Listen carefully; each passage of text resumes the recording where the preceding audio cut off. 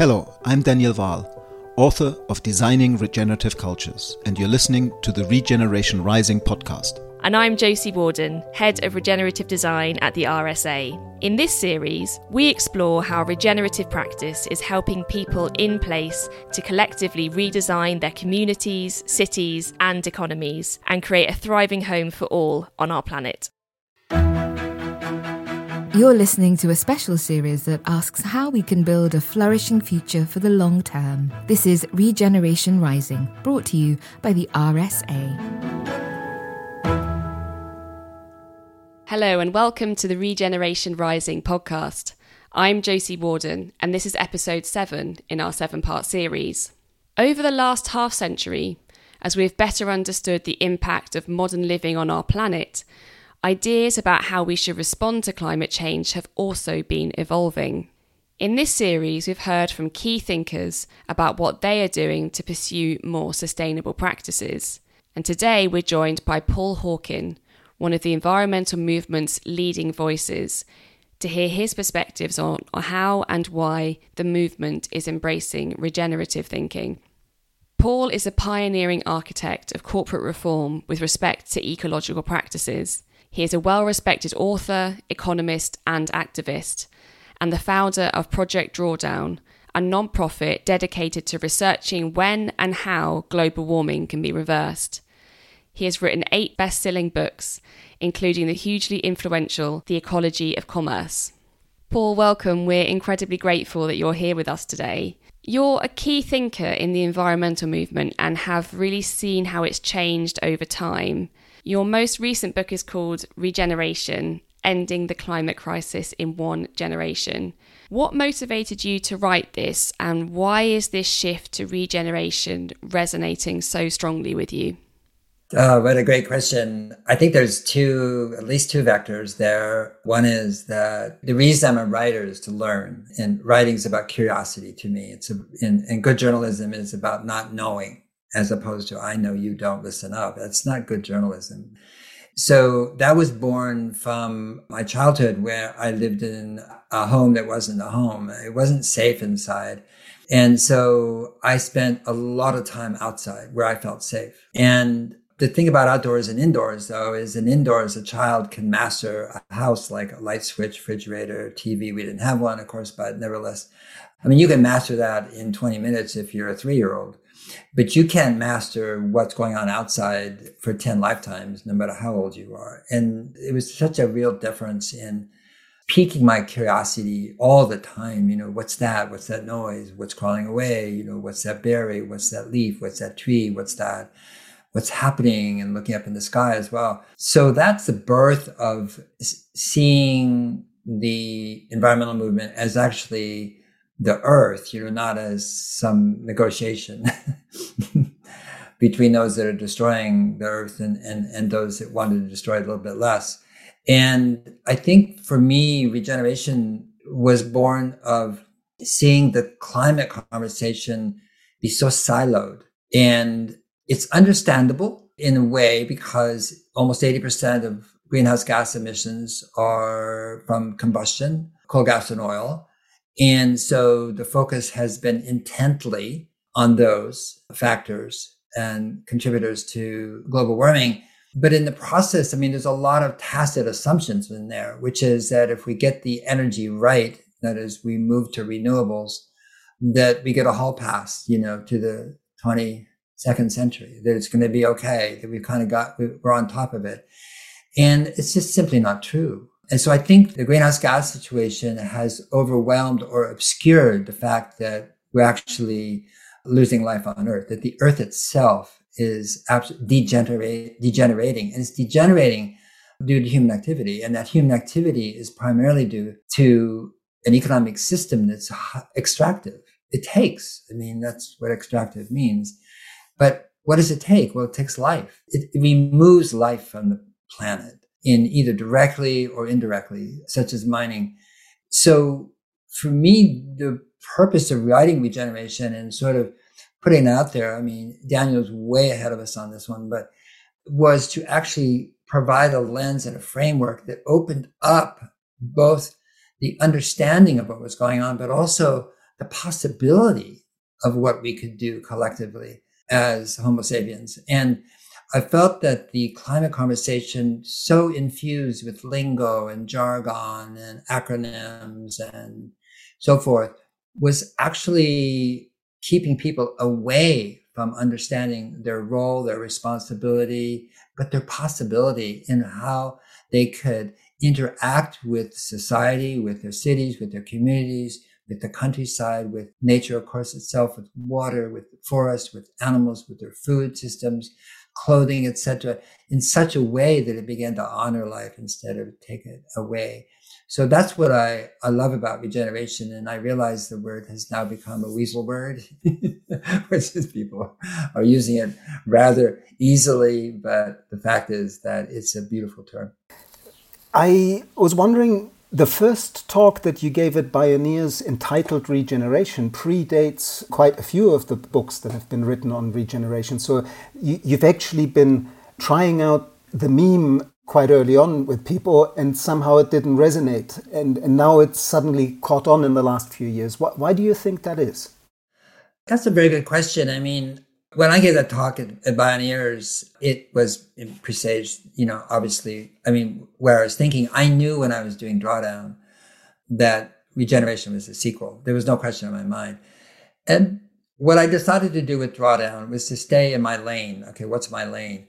I felt that at that time, and in fact, since 2001, I've been talking sort of like Diogenes, looking around for the list of solutions. Would somebody tell me what they are, And so Drawdown was really a default, in a sense, mode to do what had not been done, which is so obvious, that the IPCC and universities, institutions, whatever, should have been doing this a long time ago, which is just do the math. This is cause. This is, if we reduce this, it has this effect. If we do this, it has a positive effect. I mean, just do the math. But I always knew, even before it was published and before it was finished, that Regeneration was the next book. And Regeneration for me was really about, I could say, opening up the vista, the possibility, the vision, but really to open up that sense of intricate, mystical almost, but mysterious, amazing interconnectivity and interpenetration of the living world, which gets lost, when you're just talking about, EVs and, solar panels, and things like that. It's unintentionally reductionist. And furthermore, if I may say, the language around climate took on war metaphors as if climate, and so the conversation around climate was an othering conversation. Like, you're going to fight it, you're going to combat climate change, you're going to tackle climate change, you're going to mitigate it, but it's an it. And where's that it? There's no it out there, So that to me also was the reason, or one of the reasons anyway, that 98% of humanity is disengaged. They don't do anything about the greatest threat civilization has ever faced and may ever, if it persists. And half of them know very well that, it's anthropogenic, that it's here, it's affecting them, it's having impact, etc. But they don't do anything. And I think partly that's due to the fact that it was placed out there somewhere, and then it made an individual or a community or church or synagogue or college or class or whatever feel like there was very little they could do. The elements that were at play impacting climate were out of their control, that only big companies or big international institutions or the Conference of the Parties or things that were, the Biden administration, whatever, somehow they had their hands on the levers that could change this, which is only slightly true, but partially true. And so again, it was another factor in wanting to go to regeneration, which is to kind of do a figure ground shift on that one, to understand that basically regeneration is not a borrowed language. It's not a buzzword. It is not a concept. It is innate to being a human being. It's innate to all living systems. It's why we're here. Every cell in our body is doing it right now, all 37 trillion cells, to regenerate right this second. And maybe emotionally and socially to show or to offer back to people what they know, which is that when you care whether it's a child or a plant or an animal or a place, whatever you care about, those things, you are in the act of regeneration. That's what caring is. And so we know this. We know how to do this. It's innate to being a human being, as opposed to, wow, I got to change my car. Okay. Swap out my car, something I can't afford. I mean, fine. I'm not putting down EVs. I'm just saying is that it opens it back up to a way of understanding and seeing the world that everybody can partake in.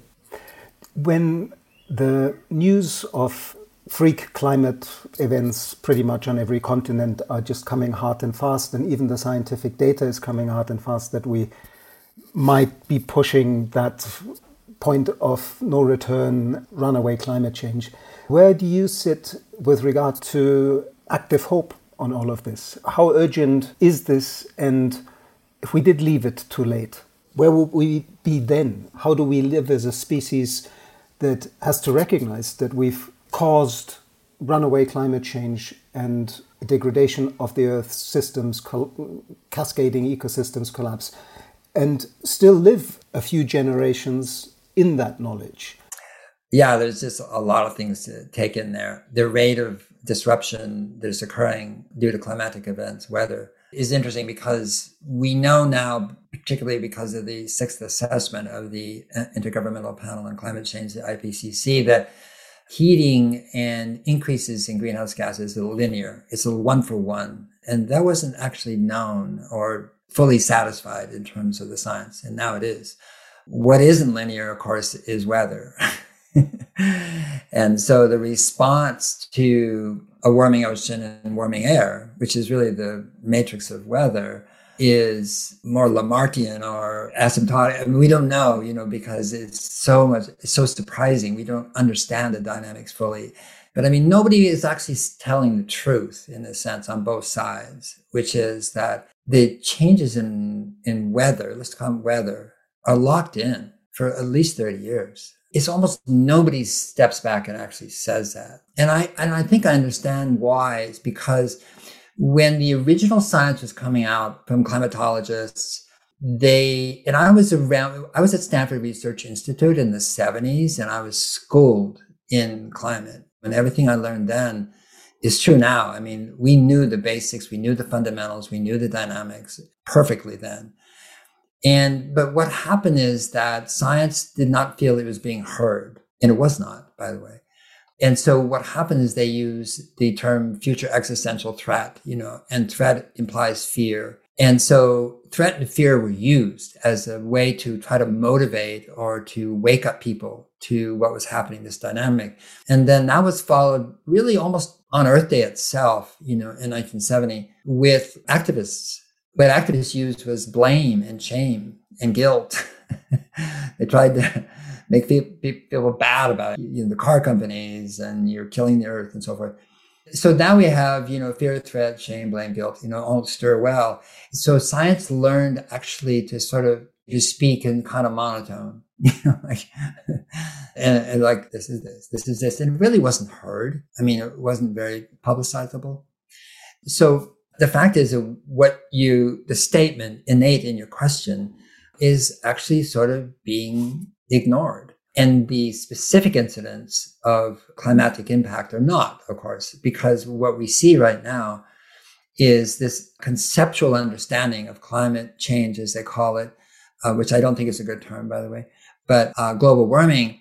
The impact of it is now becoming experiential for more and more people. And that is a sea change in humanity. And I see it in CEOs and I see it in cab drivers. I mean, I see it everywhere when I talk to people and listen and see what's happening, is that shift, which is, oh my gosh, or holy, whatever, just this sense of like, and the dawning realization that this is here to stay. And I think there's still a kind of a tacit belief that people have that, well, this is the way it's going to be. Well, no, it's not the way it's going to be right now. And who wants to be the person, like, it's like Chicken Little, who wants to be the person to go out there and from the rooftop and say, this is just the beginning. It's going to get so much more worse. How do you feel about that?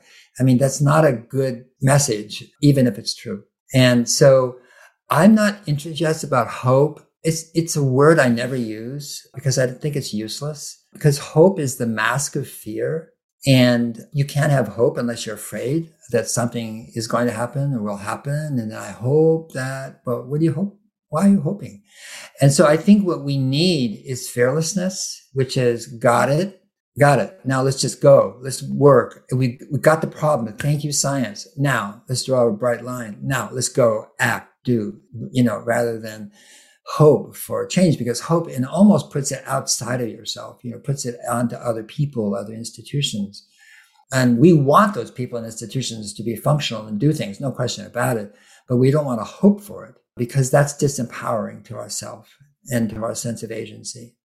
There seems to me to be a different quality about a conversation about net zero and a conversation about regeneration. There's no doubt that we need to drastically cut our emissions, no doubt, but the image that net zero conjures up is sometimes one of neutrality, that the best a human can be is neutral, to have no impact. But regeneration, on the other hand, talks about humans adding to life and to life's potential. That's a very different message. Is that why it's resonating with people, do you think? Well, it should connect to people. Life should. Even a soldier that volunteers for Ukraine and, goes to the front lines and puts his or her life at risk, is actually about being alive. Because for them, they're quintessentially alert and alive and aware, and they're doing something in that case that is transcendent of their own existence. And it's really about preserving life for others. And so that impulse that we have, particularly seen in that kind of context, but it's ubiquitous in all we do, is to take care of our own life and then take care of the life around us. Now, have we lost the understanding of how to do that? Absolutely. No question about it. We've been diseducated and miseducated and propagandized and advertised and commercialized by corporations, frankly. So that we've come to believe that if we do X and Y and Z, that somehow we're going to have a better life, or that we'll be healthy or we'll be happy, And it's so interesting to me that 3 of the most valuable companies in the world are all about increasing consumption. And that's Google and that's Facebook Meta, which is all about consumption. And just being better advertisers, more pinpoint ways to stimulate consumption or people's desire to consume. And what's interesting about the proposals and Cairo coming up for the Conference of the Parties, and what's left out of the conversation, of course, is consumption. I mean, there's a lot of other things left out of the conversation, but just obvious. It's like net zero I find it kind of an interesting concept, net zero, right? Then what? In 2050, by, having, 450 parts per million in terms of greenhouse gases at that time, is called climate chaos. It's not called a climate crisis. It's the chaos. It's absolutely chaotic. So this goal is to get to a point where it's climate chaos. I think, what an interesting goal. Nobody's talking about what that means, And then that's why I did drawdown, because the drawdown it peaks and goes down. It's about reversal, not about hitting this point where, okay, we're at net zero, we're cool. We're not cool at all. And so again, by sort of putting out into the common lingo, about corporate goals, and in a sense, it's reductionist, it's enclosing. It's like the enclosure movement in a new way, it encloses our minds, So our understanding of life and our reverence for life and so forth, again, is something that has been, I think, fiddled with or distorted by commerce, by business, and by politicians, because politics uses fear as a motivating factor, and fear is about harm and coming to you and vote for me and this won't happen or I'll stop it from happening. And so I think the conversation about the living world and about life and our own life and our connection to it has really been smashed and fractured by all the inputs that come at us or that we voluntarily bring to us, but nevertheless coming at us. And so we don't have a real conversation about reverence, about the sacredness of life. And I talk about indigeneity and regeneration. When you look at those cultures and you look at the language and you look at the songs and the rituals and the understandings that they had, they arose from people whose very existence depended on their understanding of where they lived. And they knew where they lived. They understood that place on earth. And that understanding and those understandings developed and became more refined and were passed on generation after generation, 5,000, 10,000, up to 50,000 years ago. So that knowledge, which was basically in memory, in the hippocampus, it was in stories, in song, in ritual, in art, but it was actually, in a sense, the conveyance to each successive generation of what life meant. These are cultures that had no word for nature. Semantically, it didn't make sense to separate it, If we say it's all connected, which we do, we just disconnected it. I think that feeling of innateness is something that many people would certainly agree with, but you're right about it being fractured, particularly, I guess, in Western dominant cultures. And that conversation about life, where does that happen anymore? Yeah, I spent longer than I should have on the wonderful, beautiful website of regeneration.org that you've put together.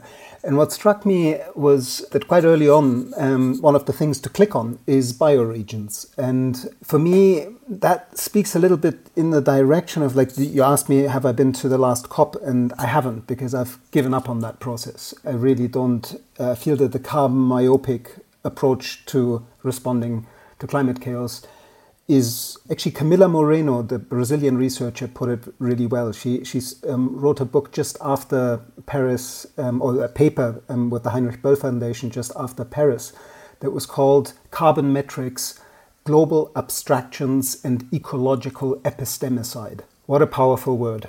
And she was critiquing that by combining the digitalization and big data agenda with the climate change agenda, the only actors able to do anything is what you were saying earlier, is big state actors and large companies. And new ways or ancient ways of being and seeing the world. We spoke with Anne Paulina, who challenged us to be brave out of a culture that has 65,000 years of knowledge of how to live carefully in place. For me, the notion of us re-inhabiting the earth as expressions of earth rather than as owners of a piece of land is at the core of us realigning with life's regenerative pattern. And the maps that we call up when we close our eyes and imagine the Atlas are socio-political maps of the era of empire, of the era of nation states. The bioregional map that is linked to on your website gives you a living map of real biogeophysical reality that people had to fit into, that they needed to know their place. So, slightly long-winded question, what are the other structure-drive behavior issues that we need to overcome? Like, is it our scale is completely wrong, our governance systems are completely ineffective? You mentioned overconsumption. I'm really glad you did, because right now there's this push towards overpopulation being the blame, but nobody speaks about the fact that it's the 10% that ridiculously overconsume that cause the damage, and not the 90% that don't even have the wherewithal to join that overconsuming lot. Where do you see the key intervention points, and how important do you think is this coming home into our bioregions and learning to heal ecosystems place by place again? What I see happening is that we're being homeschooled. We got bad schooling. Now we're being homeschooled, and it's mom, it's earth, that's who's schooling us. And so the disruptions and what's happening, and the suffering it's causing, which I don't want anybody to suffer, but the fact is that the disruptions in water, heat, drought, cyclonic disturbances, wind, by the way, people don't talk enough about, in many other ways, are basically feedbacks There are feedbacks from a system. The earth is one system. And any system that ignores feedback perishes. And so we've been ignoring it, and now it's getting harder to ignore. And so the way I see things right now is that feedback like that is an offering. It's a gift. It's not like a curse, or, again, I'm not trying to, romanticize, a drought or a flood or a cyclone or dislocation or death. I'm not. I'm just saying, but as the earth as a whole doesn't listen to us, doesn't know what we think. It just is. And so this is feedback, and this feedback is coming in. And as you mentioned earlier, very eloquently, it's going to increase in terms of the rate at which that feedback is going to occur. And the question is, are we going to understand it? Do we hear it? Are we going to respond? Are we going to act on it or not? And so more are, but it's not enough to actually arrest the momentum of what's happening right now. So to me, what's happening now is an opening, not a closure. It's a closure of one system of understanding and being in the world, which is called neoliberal Western capitalism, and all the different words we have for this extractive system, which enslaved people, which caused deracination, which is, as you said, it's not just the map that shows that, but it's the harm that this Western system has placed upon the world is incalculable. But right now it's feedback, and there's been a lag time. Yes, there's been a lag time, but the feedback is very real. And I just think that what you're seeing around the world is the growth of organizations, people, existing organizations, not cultures, for example, who are coming to the fore again. Indigenous people around the world, their voices and their understandings, but also, obviously NGOs and community organizations and so forth. What you're seeing is people, to me, rehearsing the future. And in a sense, like they're figuring out what to do and how to live here. Some people already knew how, by the way, and are trying to restore those culture ways. But what you're seeing all over the world is in agriculture and farming, of course, but in social relationships, in the built environment, in sharing economies and consumption. In so many ways, you're seeing people try to figure out what it means to be here now and how we can be here in a way that will exist far into the future. And so I think as the disruptions become more pronounced, and they are and will be, no question about it, then it's kind of like, who do you turn to? If you have a toothache, and you go, oh my God, or whatever, who do you turn to? You turn to somebody who knows more about it than you do, which is called your dentist. And so this is true about us. When we can't figure out what to do or what's going on within our body or something, almost always we turn to somebody. It could be a religious leader, it could be our pastor, it could be a rabbi, it could be a psychologist, it could be a consultant, it could be a doctor, it could be a healer, it could be a spiritual.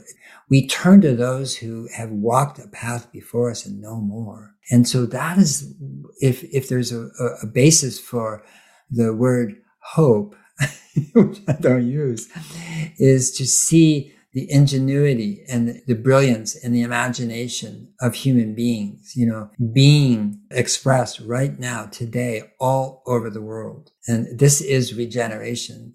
People are actively, practically doing it on a day-to-day basis, So that is what provides me with the sense that we go through a rite of passage here. This is a civilizational rite of passage. The question is, how will we come out? And it's not that we come out on the other side, but who will we be, and what will we have experienced, and what will be the tenets and the organizing principles and the understandings that inform us when we are in 2100? That's going to be a really interesting question. But we're all together here figuring this one out. That's for sure. With regard to the step from drawdown to regeneration, the new book, some people misunderstood drawdown as I hear 100 solutions that we just need to scale up and get out there, and then everything will be fine. But a lot of people in the regeneration movement point out that in order to heal places and our relationship to place, everything has to be specific to local place and local culture. And what's the sweet spot between those two? Because of course we have the technologies, and we might as well use technologies to draw down carbon if we can. But this place-sourced, as Regenesis calls it, or this really sensitive to the biocultural uniqueness of places, I would have called it. How central do you see that way of working, of people coming together in a transition town or in their bioregion to say, how do we do things differently? How do we learn from other examples out there? But how do we make what we do here not come out of our minds and preconceived notions of what this place wants, but actually have a deep conversation with this place, its history, its people, to create solutions that really bring life to the fore, like the Savodaya notion that Gandhi wrote about? If you live in a place, which we all do, but some people don't realize it, but if you live in a place and observe it, what you come to realize is that nothing repeats ever. Nothing in nature repeats itself. There's not an oak leaf in the world that's the same as another oak leaf. And we were educated in empirical science, whereas if you couldn't repeat an experiment, it wasn't true. It was just random, We are educated in a world where the placebo effect is just, whatever. Instead of, you should pay attention. If it's 30% placebo, what's the mind-body connection that you have, trying to medicate? So I think that respect is so important in where we are. And that doesn't, not speaking truth to power. That's respectful to me. That shows you care and that you care about whatever it is you're speaking truth to. How we speak that and the way we do that and so forth is extremely important. So we don't create disconnections, because we're profoundly disconnected already. And the way you heal a system, whether it's our immune system, an ecosystem, a social system, economic system, we know this scientifically. The way you heal any system is to connect more of it back to itself. So in a sense, Daniel, when you talk about, localization or, that's what's happening there. The system is connecting itself instead of being the disconnected recipients of goods or food or this or transport or jobs or, money and so forth. That's what it's doing. And so I feel like the movement to restore life on Earth, to regenerate life on Earth, has to be about regenerating our relationships too, regenerating how we listen. The most important organ on our face is this one, the ears. Is really, really listening to somebody. If somebody feels really listened to, it's a very different experience for them. And because most people don't, they're feeling cut off. And so the reason people are shouting, the reason their Twitter accounts, their tweets are getting more declarative and offensive is because they actually are showing that they don't feel heard. But if you're not being heard, yelling doesn't help. But that's the tendency. So people say this, we have to come together. We do have to come together. There's no question about it. But the question is, how does that work? How does that really happen? And I can't say as I know. It's something you practice, See, this is maybe where I feel that this collective relearning about place is one pathway to this coming together, because you beautifully spoke about how we're now being homeschooled by Gaia, by Mother Earth. We've learned so many abstract things about so many other places on the planet and about history and about this, that and the other and comparing them.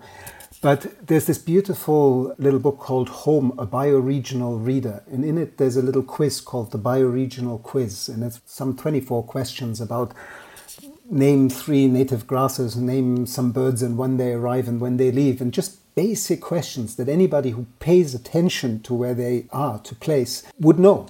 But actually, I can hold up my hand. I've known of this test for many, many years. And I still live on an island now for 10 years, and I would not get the highest score on that test because we don't pay attention to what really matters. This reconnecting the system to itself, to understanding the things that truly matter about how are we in relationship, how are we being brought forth by this place, how is this place holding us rather than the other way around. We need to do this figure ground shift, and that's to see and act in such a way that brings people together in a way that means meaningful to them, given who we are and what we see right now. So I feel like that's what all of our role is, is to create those conditions. They could be, conceptual, mental, spiritual, physical, nutrition, food, farming, so to create those conditions for people to organize in such a way that makes sense to them. And it's hard to do. It's not difficult to do. I don't mean it that way, but I mean, it's hard when you see the insanity of the world around you and the extraordinary pathologies that are expressing themselves politically and culturally and economically. But you know who you work for, and you work for life, and you work for the mother, the mothership. I would say you're a good student in the homeschool. And, and that's what brings you joy, and that's what brings celebration.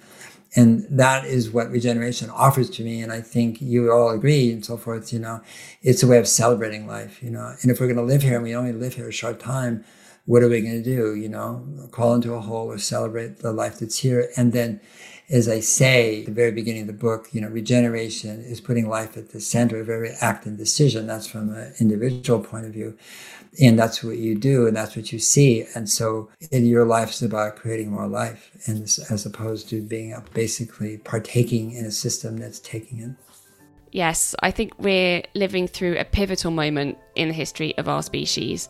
Change is all around us, and meeting this challenge requires bravery, creativity, and radical rethinking of our current systems. But together we can build a better future. And we've heard in this series that there are many ways into this collaboration, through rethinking our economy, the way that we live and build, from the community on our doorstep to the global communities that we interact with through business and governance. This Regeneration Rising is not about business as usual, but instead as a constellation of ideas, new and old, which is opening up avenues for new possibilities and what it means to be a human and to live a good life on this planet. Thank you again, Paul, and thank you for listening. We hope you enjoyed the final episode of our 7-part series, Regeneration Rising. Please check out the show notes for links and resources, and to find out more about how you can be part of the regeneration.